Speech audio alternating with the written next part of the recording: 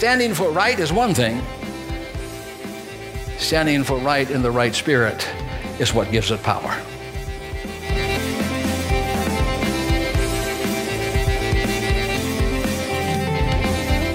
See, God has all of this wonderful blessings for us, but it's from his table and not the pagan tables.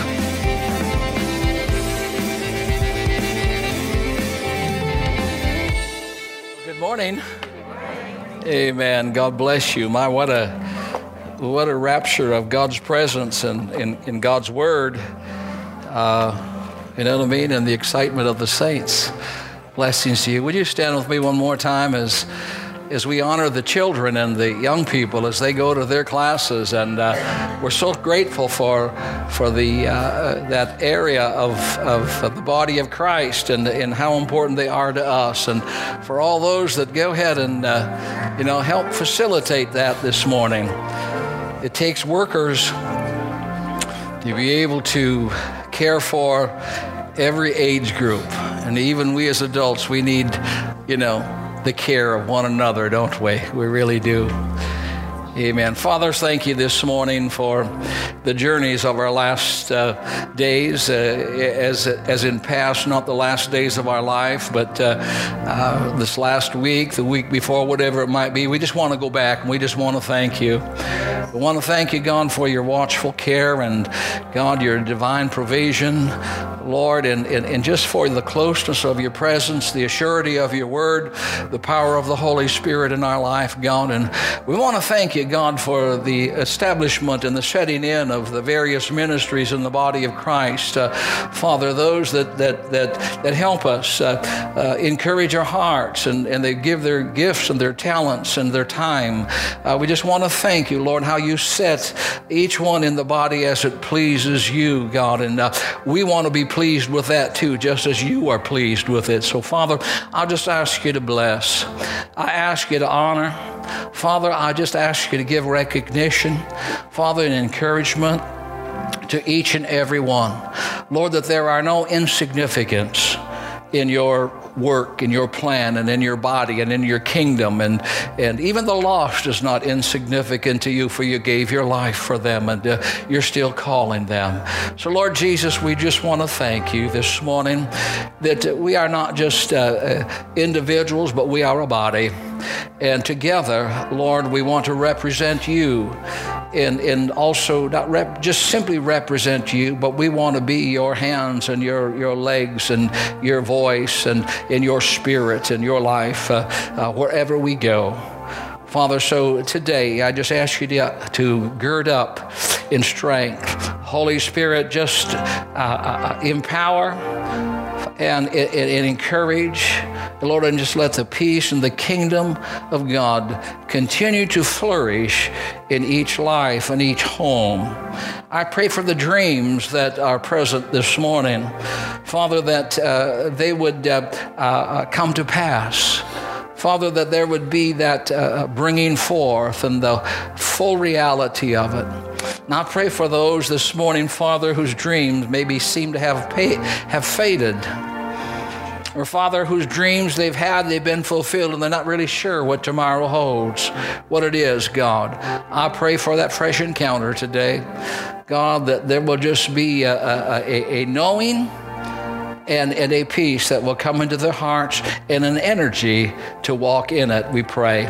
We ask it all for the glory of our Lord and Savior, Jesus Christ, that the Father might be glorified.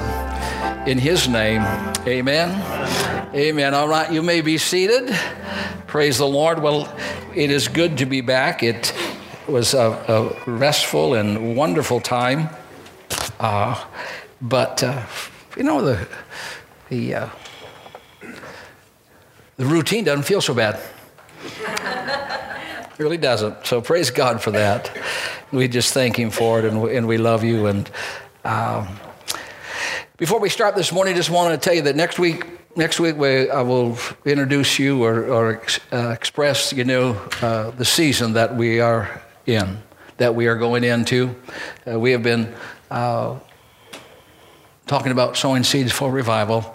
The Lord has spoke to my heart about, what season it is now that we enter in. And so next week we will start that and move, I think, in the framework of preaching, etc., down that line. But that's next week.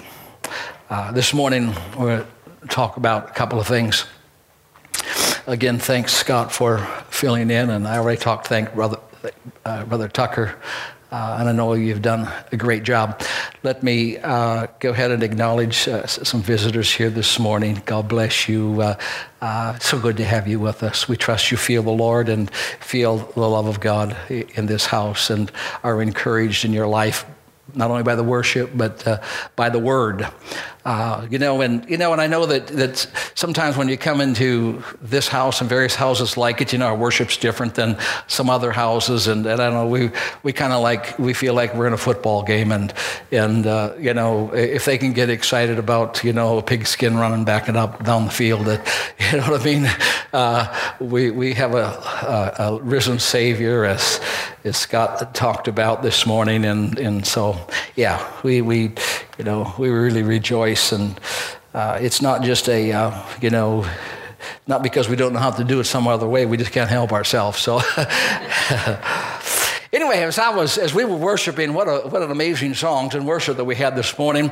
I felt the Lord speak to my heart, and I hope you understand when, I'm not somebody far out, you know what I mean?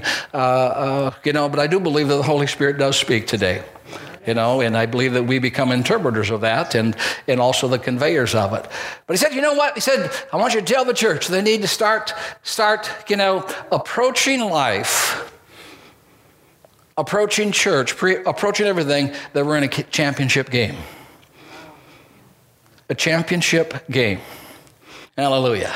This is not just a routine, just not just an ordinary, you know what I mean? It's just not, we're just not trying to earn a spot in the championship game, you know what I mean? We've already been given a spot in the championship game. And we know the stories, we know who wins, etc., that type of thing, but start living life. Attending church and demonstrating the kingdom of God right where you're at. You're a winner. You're in a championship game, and there's really a lot on the line. There was so much on the line. Fact is, that Jesus gave his life for it, because life and death was on the line. And Jesus gave his life, and partook of death so that we could live, as we've already heard this morning. So, praise God. Now, how do you approach a championship game? Okay, now just don't just let this slide off. There's a change. There is a different approach with championships. Amen. It's a different one. And praise God, just because we win doesn't mean that we don't play like champions. Hallelujah. Praise God. Good preaching. Anyway, championship game. And it's all about, the victory of Jesus Christ and the cross. It's all about it. You know what I mean? It's all about, the coach, the Holy Spirit in our life that he sent and is here and empowering us. Amen. So if you see me and watch me, be a little more championship-like, and know that I've got the message. It's the championship hour. It's a championship hour. This morning I want to talk to us about something I think is really vital important, not only for our personal lives and for those that are closest to us, in the operation and function of life, but as we are dealing with the society and the culture that we deal with, that we've been placed in. Did you know that you're a chosen generation, a royal priesthood? In other words, God says, for this hour, you're the man, you're the woman. You're the kids, you know what I mean? You're the young people.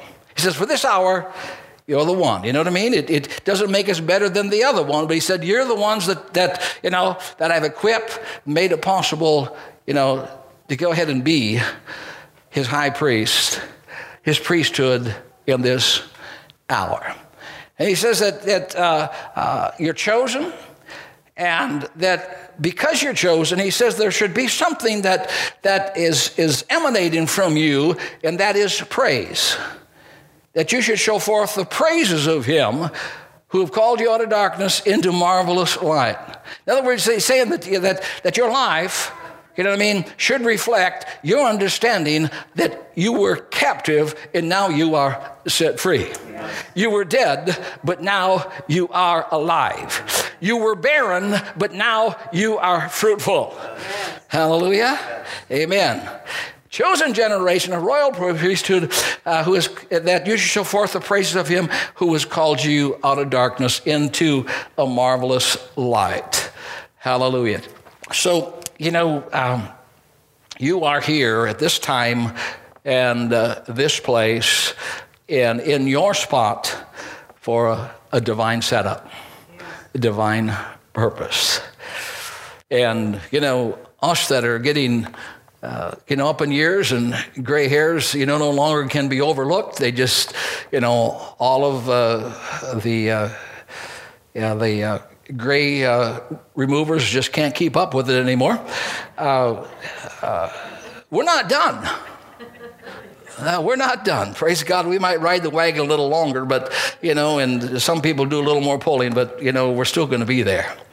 But my spirit, my responsibility. My spirit, my responsibility.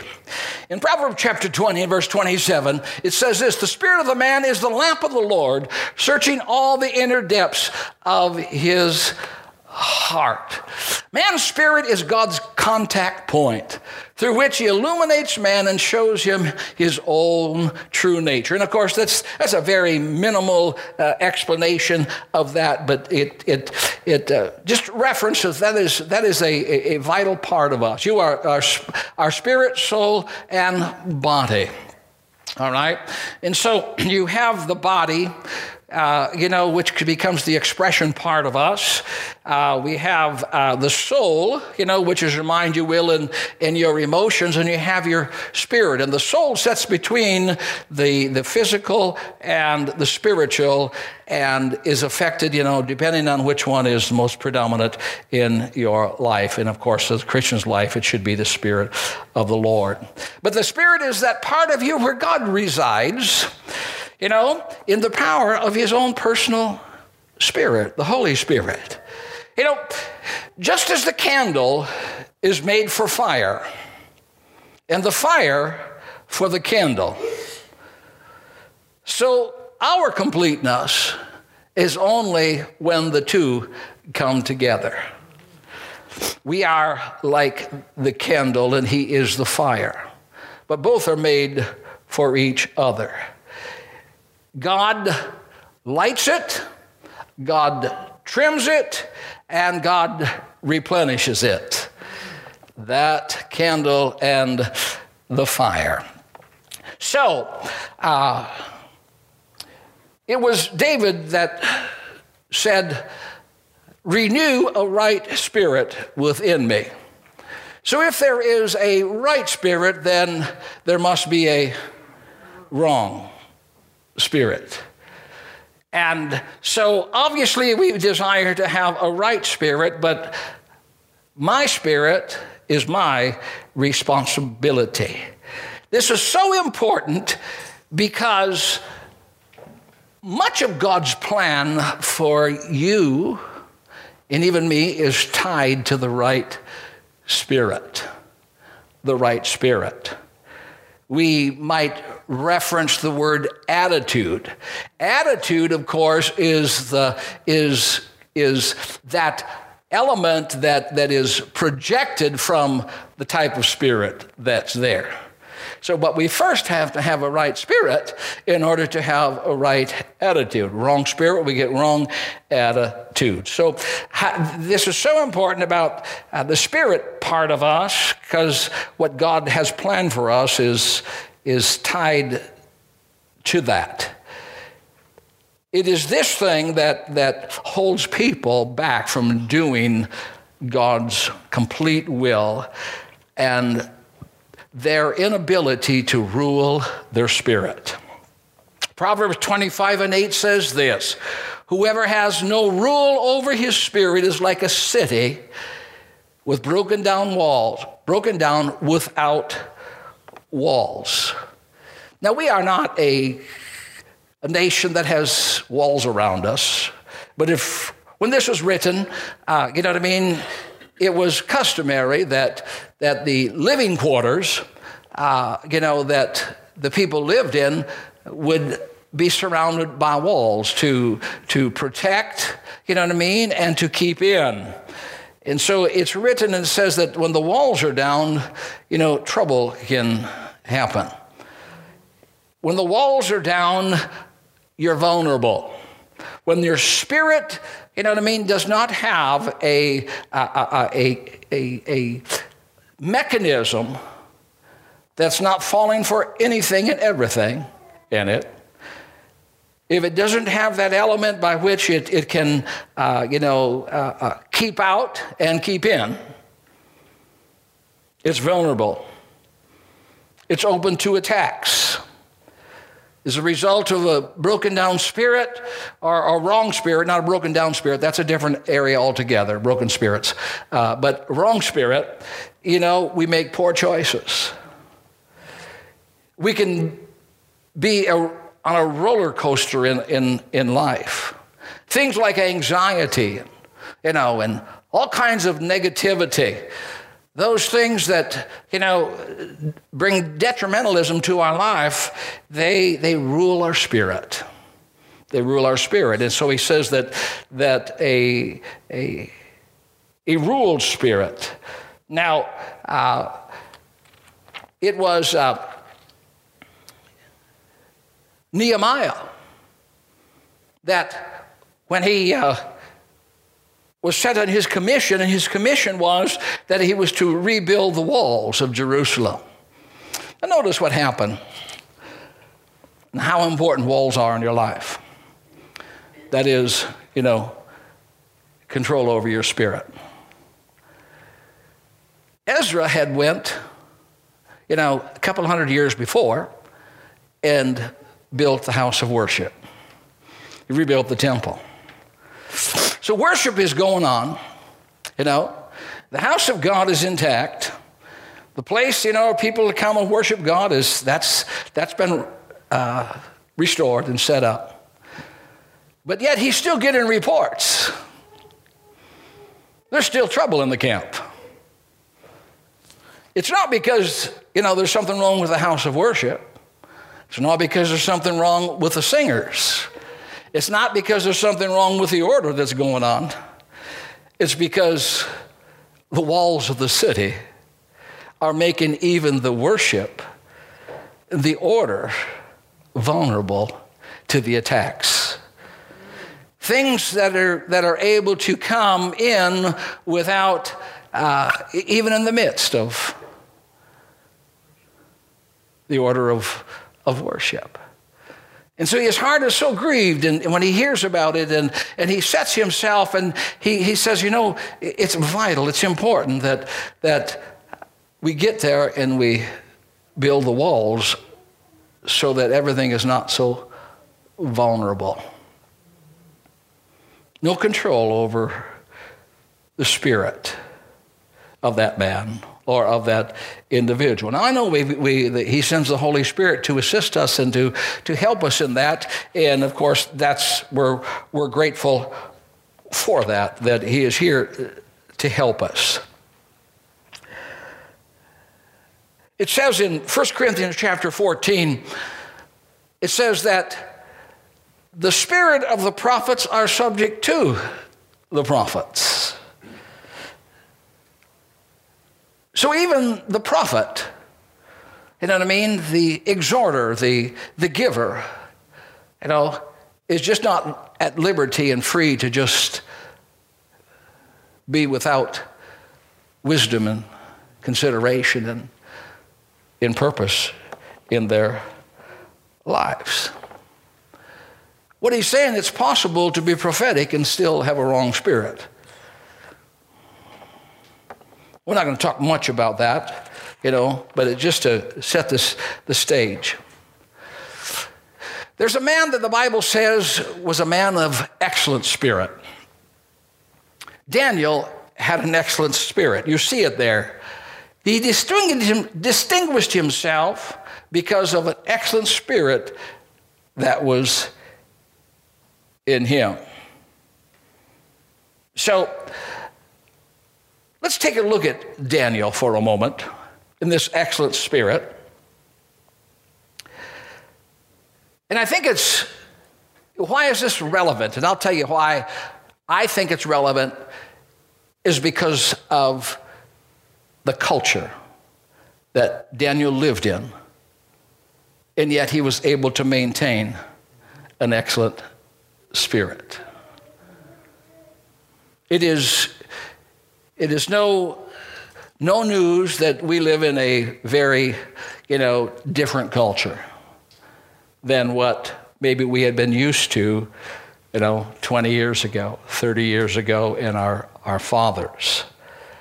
So Daniel served the most powerful 3 pagan kings in the world during his time. It covered a span of 70 years. So he didn't just have an excellent spirit for one period of time. He had an excellent spirit for 70 years, for 3 different, quote, pagan kings. And during that time, he never lost his love. He never lost his loyalty to Jehovah God. Even in the midst of the captivities, Daniel and his fellow friends, we know them as the Hebrew children, they always maintained an excellent spirit, no matter what was happening. Now, I would like for you to, as a homework, I don't generally give homework, and of course I can't make you do your homework, but I would like for you to read the first few chapters of Daniel this week and refresh yourself, and capture the theme that God is trying to present to us in the first few chapters of Daniel. It was because of his excellent spirit that he was so powerfully impacted those that he served. The type of spirit that he had. Number one, he had the excellent spirit of Daniel included serving. Didn't make any difference. The position, he always maintained a heart of servanthood. Daniel was stripped of his name and his culture. Now that means a lot. That's powerful. In our day and age, we get these little plaques that reference a name, but to them, the name basically, painted their life's future. And so he was stripped of his name, removed from his culture. He was forced into a completely foreign way of life. A pagan name was given to him. Stripped of his Hebrew identity. The enemy would just love to strip you of your personal identity in Jesus Christ. He'd like to remove, from your acute awareness of the fact of your rights and privileges that you have in Jesus Christ. It's nothing new. It's been here since the beginning. When he started with Adam and Eve, he raised the question, has God really said? But in the midst of all this change that was forced upon him, they managed to retain an excellent spirit. Now notice what he also did. Daniel managed to negotiate his position without giving up any of his non-negotiable positions. So we have, on one hand, we have some non-negotiables. And on the other hand, he said, you know what I mean? There is some room of movement here that I can give. So he wants to find not a warring spirit among them, but he wants to have the domination of the peace be the dominant aspect of it. We need to learn how to be Daniels. And to understand that we can still be saints in Babylon.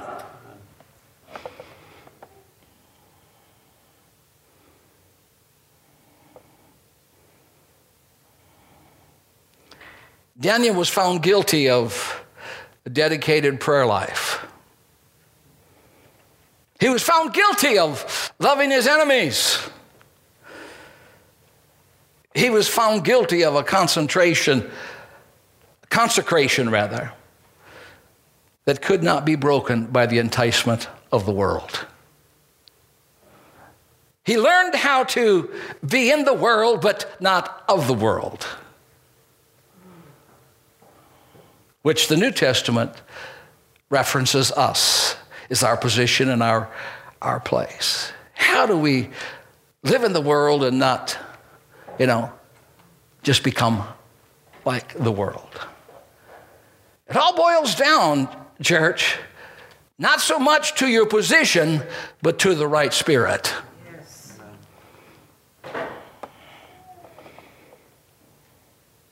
It was his spirit that excelled in the midst of the confusion, and the diverseness of the culture. An excellent spirit was found in him. An excellent spirit means fine, noble, admirable, excels, and goes beyond. A spirit that is excellent does those things.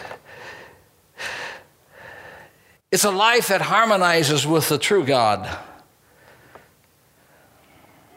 the infinite one. Daniel's spirit was the dominant factor in his life. It came through his personality.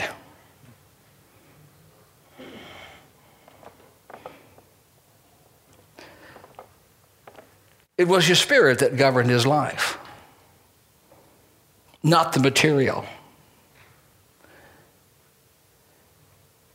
He didn't let the king's fine food and the wine in the king's table go ahead and pull him in. They were not the things that were principally governing his life. It was his excellent spirit.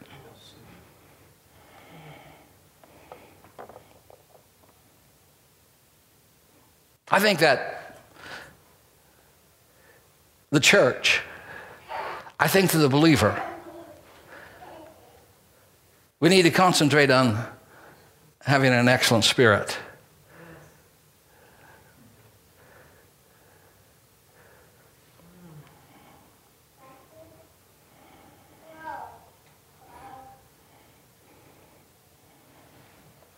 There are four things that reveal about Daniel that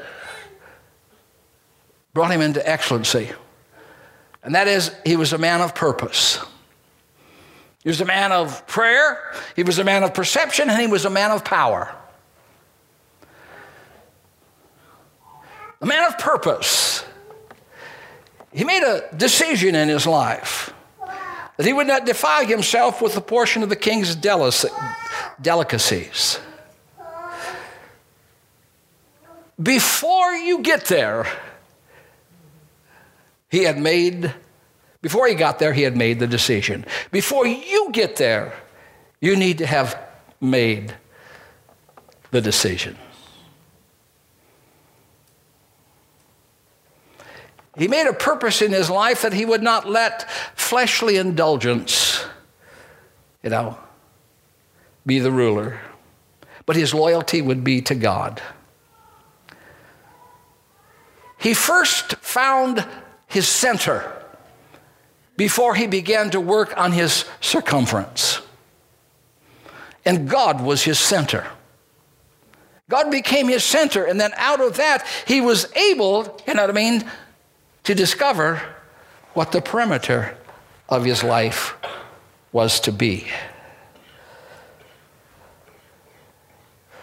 Once he made his determination, it was through prayer that he began to discover the circumference of his life. See, purpose is not enough. You have to recognize your own limitations, your own frailty, and your weaknesses, and you only can do that through prayer.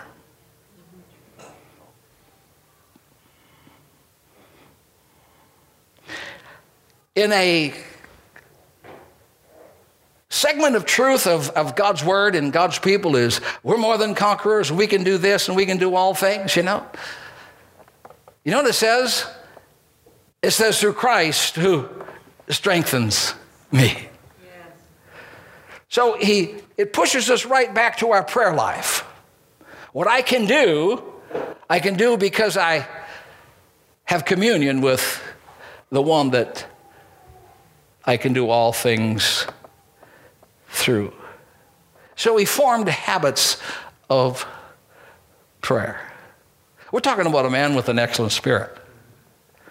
We're talking about a man that not only had an excellent spirit, but maintained an excellent spirit for 70 years under 3 different pagan kings. And out of prayer, he gained perception. In that prayer, he began to get clarity in vision. Jesus' life of prayer was for some real purposes. It was to find out what I should do on a daily basis. What should I do on a daily basis? He's got all power in heaven and earth. You know what I mean? He said that because he always does the will of the Father, Father always hears him. I mean, there isn't anything he can't do. But he knows this one thing: I'm not on my own. I didn't come for my own will. I came for the Father's will, right? Absolutely. He came for the Father's will. And so he would spend the time to find out what the Father was doing for that day, and then he would go out and do it. I heard a story recently of a child of God that had passed away. A child of God had passed away, and the belief of the family was that you could do anything. You can raise the dead. You can, this thing should not happen. They just couldn't buy into the fact that death was part of life. And so they went ahead and, called, people in every corner that they knew and asked them to pray, and they would not have a funeral because they were believing that, he could raise the dead. Would not have a funeral. And so people were praying all over, and they were going the routine of what we would normally do, and the confessions and all of that. And he was dead. He was dead. So he called up, a very, senior man in the kingdom, and asked them, would you pray with me? And he says, well, wait a minute, let's talk about this. I know we can raise the dead, and I know that, God has made many promises. But the wisdom of this man says, but did God tell you In your prayer time, did God tell you? Are you just taking a promise and trying to apply it? Or did God tell you that he was going to raise him from the dead? And then, of course, he brought to them the scriptures and the ministry of Jesus Christ. Jesus said, I only do what the Father tells me to do. I only do what the Father tells me to do. So it's in prayer that clarity and perception is given, and our vision comes into viable exercise. Amen?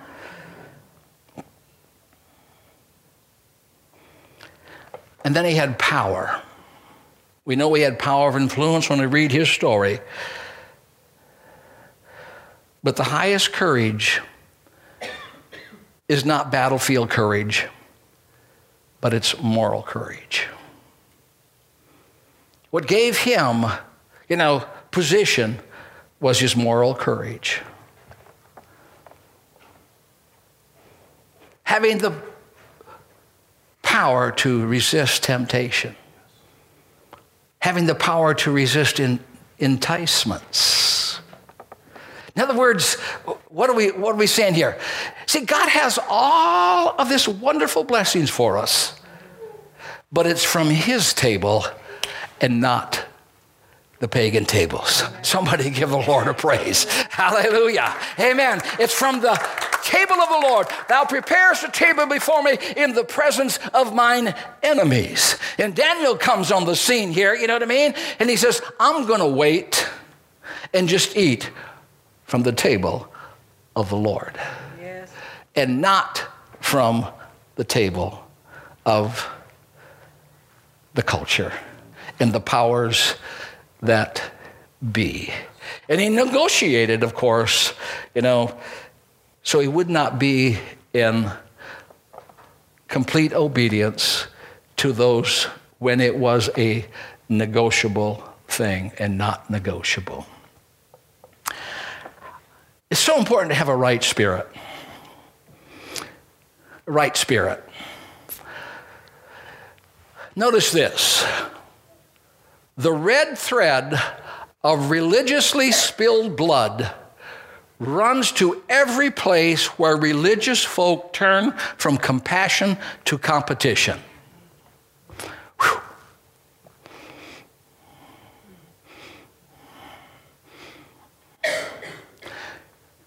Standing for right is one thing. Standing for right in the right spirit is what gives it power. Let me give you some examples from the Bible of this, the truth of this. Cain and Abel, Isaac and Ishmael, Jacob and Esau, Joseph and his brothers, more close to our Muslims and Jews and Christians.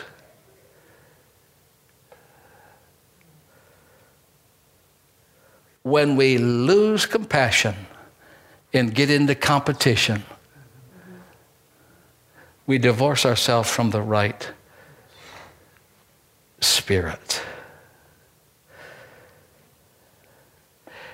We are never given the freedom to be wrong in spirit, even if we're right. Even if we're right. We're never given the freedom to be wrong in spirit.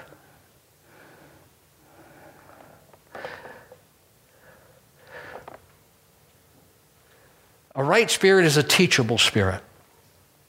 And teachable spirits have doors just open to them. Moses, the great leader, sit in a position of power and authority, but he had a teachable spirit. When Jethro, his father-in-law came to him and he saw the difficulty that he was in and the pressure that he was under, and he offered him some advice. He said, this is how we can, make this thing run smoother. And take the load off you. We just need to find some extra guys to help with it. You had a teachable spirit. The rich young ruler had a different kind of spirit, and the kind of spirit that hindered him from becoming close to Jesus. On the table for him was getting closer to the Lord. What must I do? Well, you must keep the commandments of the Lord. I have kept all of these from my youth. What more must I do? Well, one thing thou lackest, Jesus said. There's something in your way.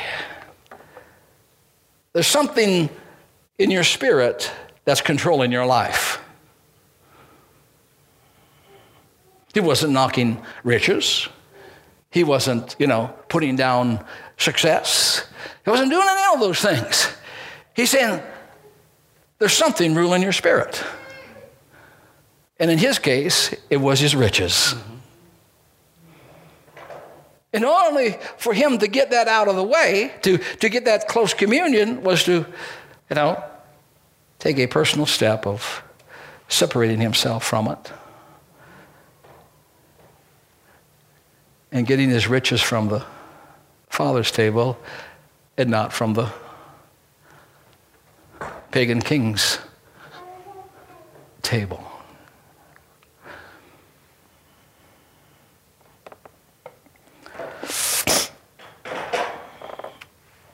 King Saul. King Saul had a spirit in him that he would take the word and he would adjust it to suit his agenda.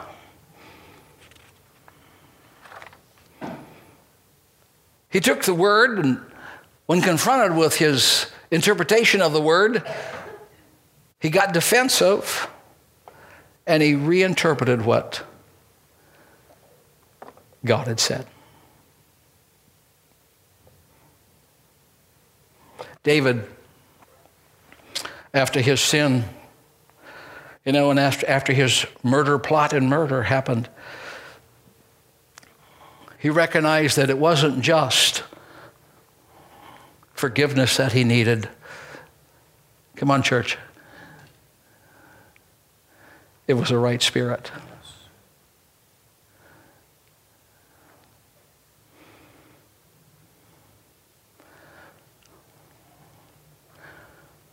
Cleanse me. Create in me a clean heart and renew in me a right spirit. Wrong spirits produces murder in our life.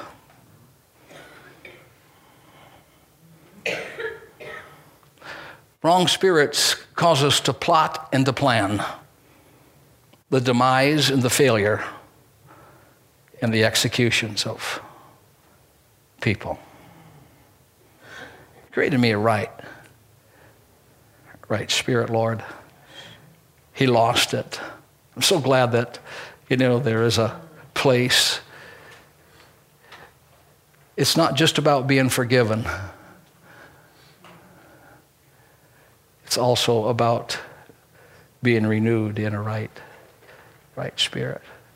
My spirit is my responsibility. Now, we have influences in our life, and they help us, and we need people, and we can go to them. If we have faults, you know what I mean? If we have sin, we're supposed to go to our brothers and our sisters. But when we walk away, ultimately, it's my personal responsibility. My spirit, my responsibility. Having a right spirit in a couple categories here. Where are we at? Have a right spirit, not just in a culture that's, against everything that you stand for, but a right spirit in your position and a right spirit and promotion.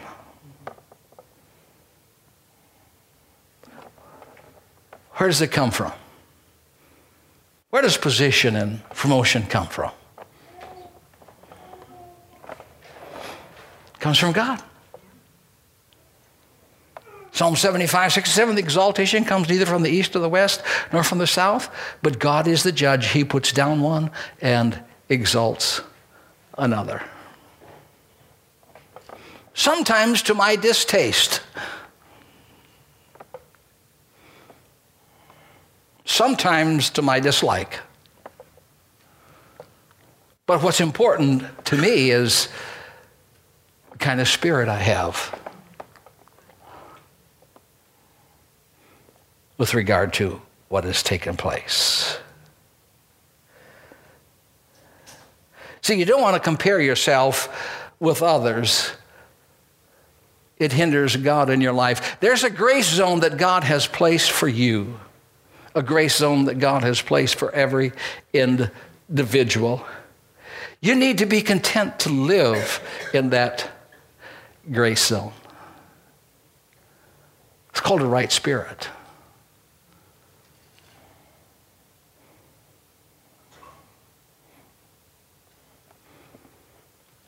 God brings associations into our lives.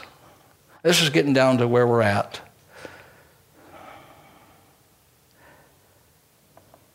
Right spirit of the people that he's joined you together, partnerships. God has God connections for you, not just good connections. God puts right people in our lives.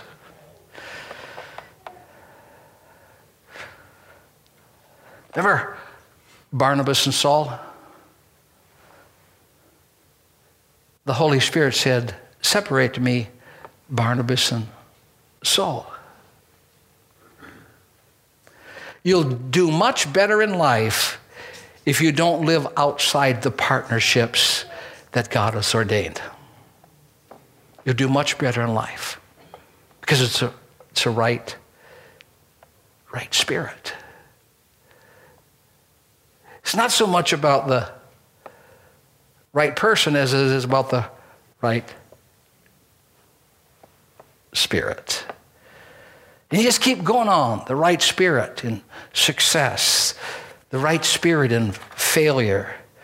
The right spirit when somebody tries to sabotage what's been going on in your life. When you don't allow bad spirits to cling to you. Right spirit in opposition.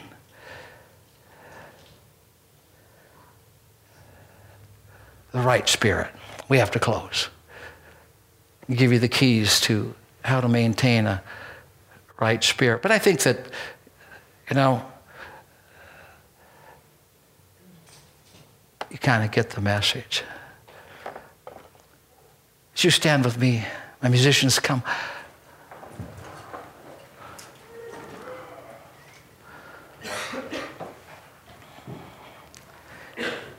Even if you don't agree, you still need to maintain a right spirit.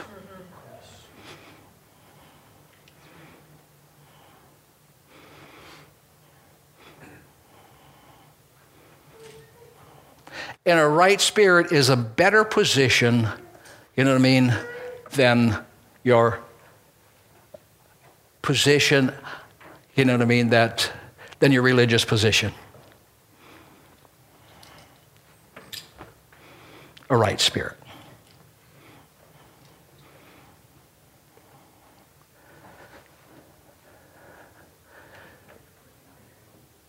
It says this in 1 Peter chapter 2, verse 21. Herein you were called, because Christ also suffered for us, leaving us an example, that we should follow in his footsteps, who did no sin. In other words, he is perfectly innocent.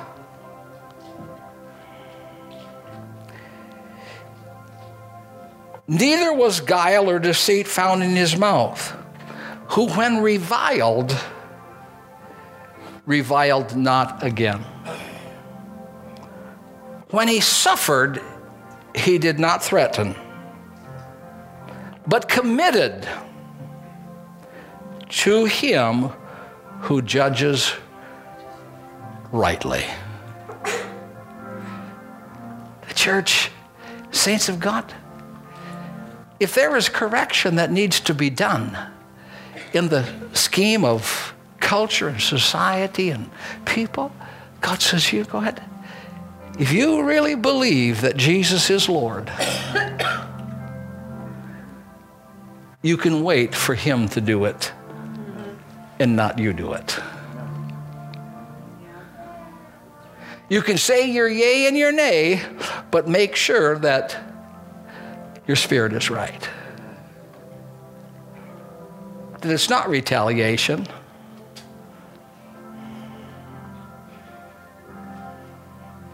Oh, hallelujah.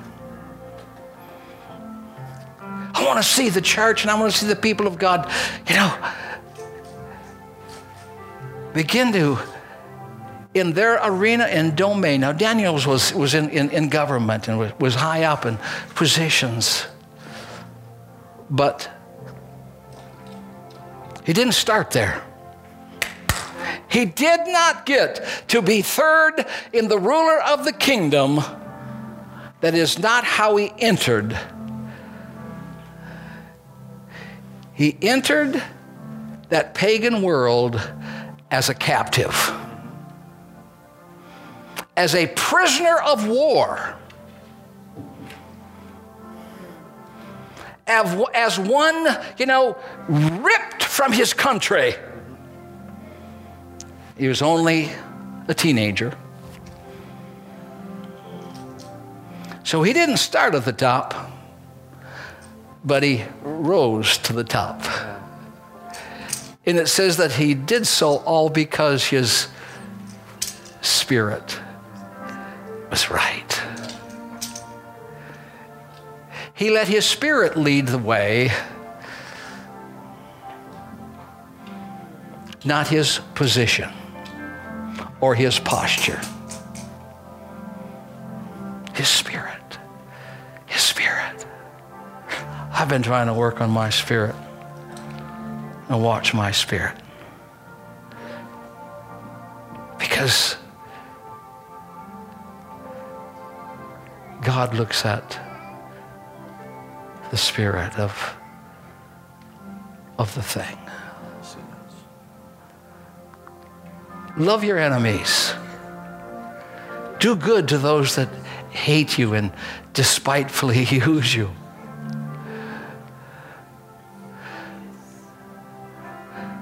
But what they're doing is against what I believe.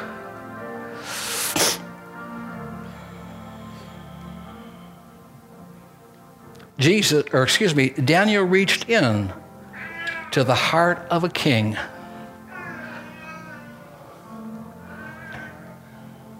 Because he had a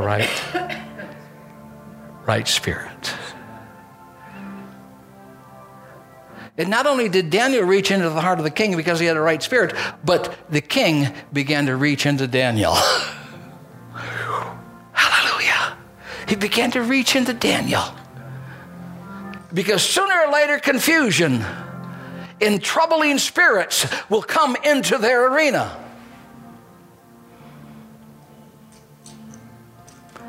And when that happens, they need to know that they can reach out to you. And it's not going to be a judgmental spirit that they're going to, find. It's going to be a helping spirit that they're going to discover. Amen. Hallelujah. Now, of course, it's just not, one size fits all. That's why you got to have prayer. That's why you got to have prayer. When faced with some of his most difficult situations, Daniel said, I just need a little time with prayer. And he gathered 3 other people around him, which was his Hebrew friends. He said, would you pray with me? Because I really don't know what to do in this situation, but I'm not going to go ahead and answer the king. I'm not going to give an answer to this question that they're giving me until I find out, you know what I mean, some insights from the heavenlies. Oh, hallelujah. God has set the church. Now he wants to position the church.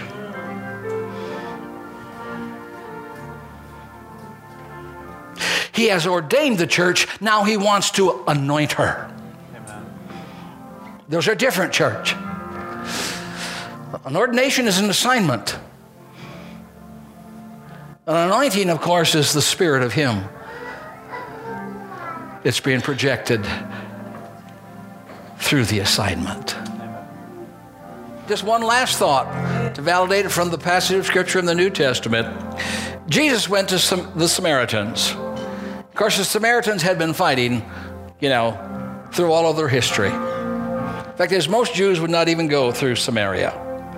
Jesus decided he was going to go through Samaria because, guess what? He's interested in the Samaritans.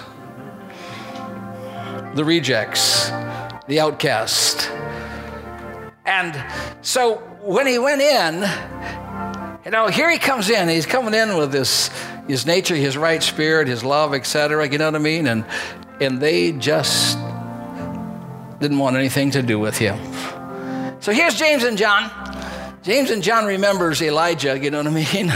The bear that they called out of the woods, when Elisha did that, these kids that made fun, he called a bear out, you know what I mean, and killed them, and Elijah called down fire, on Mount Carmel, and so they're saying, well, Master, do you want us to go ahead and call fire out of heaven, and we'll teach these people a lesson?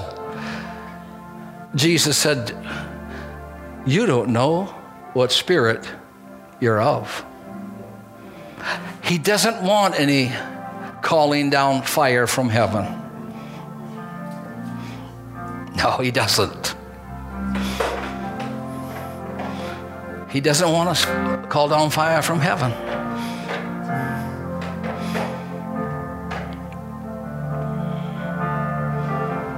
Oh, hallelujah. Father, this morning, we're so grateful that you have anointed us for this hour and for this time. And I personally pray for the adjustment in my own spirit, Lord.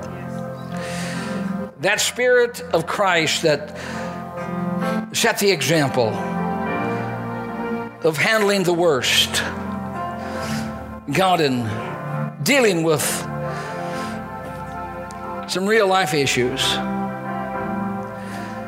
And we need wisdom, Lord, but we need a right spirit. We're asking that the Holy Spirit just take over our lives, and we pray that we'll cultivate in our lives, Lord, a right spirit. We just leave this house this morning seeking your face and spending time at the throne to know exactly what to do in a given situation. We bless this people, we bless this week, we bless this hour, and we bless the church, and we bless your name. Amen. Amen. God bless you. Praise God, and go execute right spirits wherever you're at.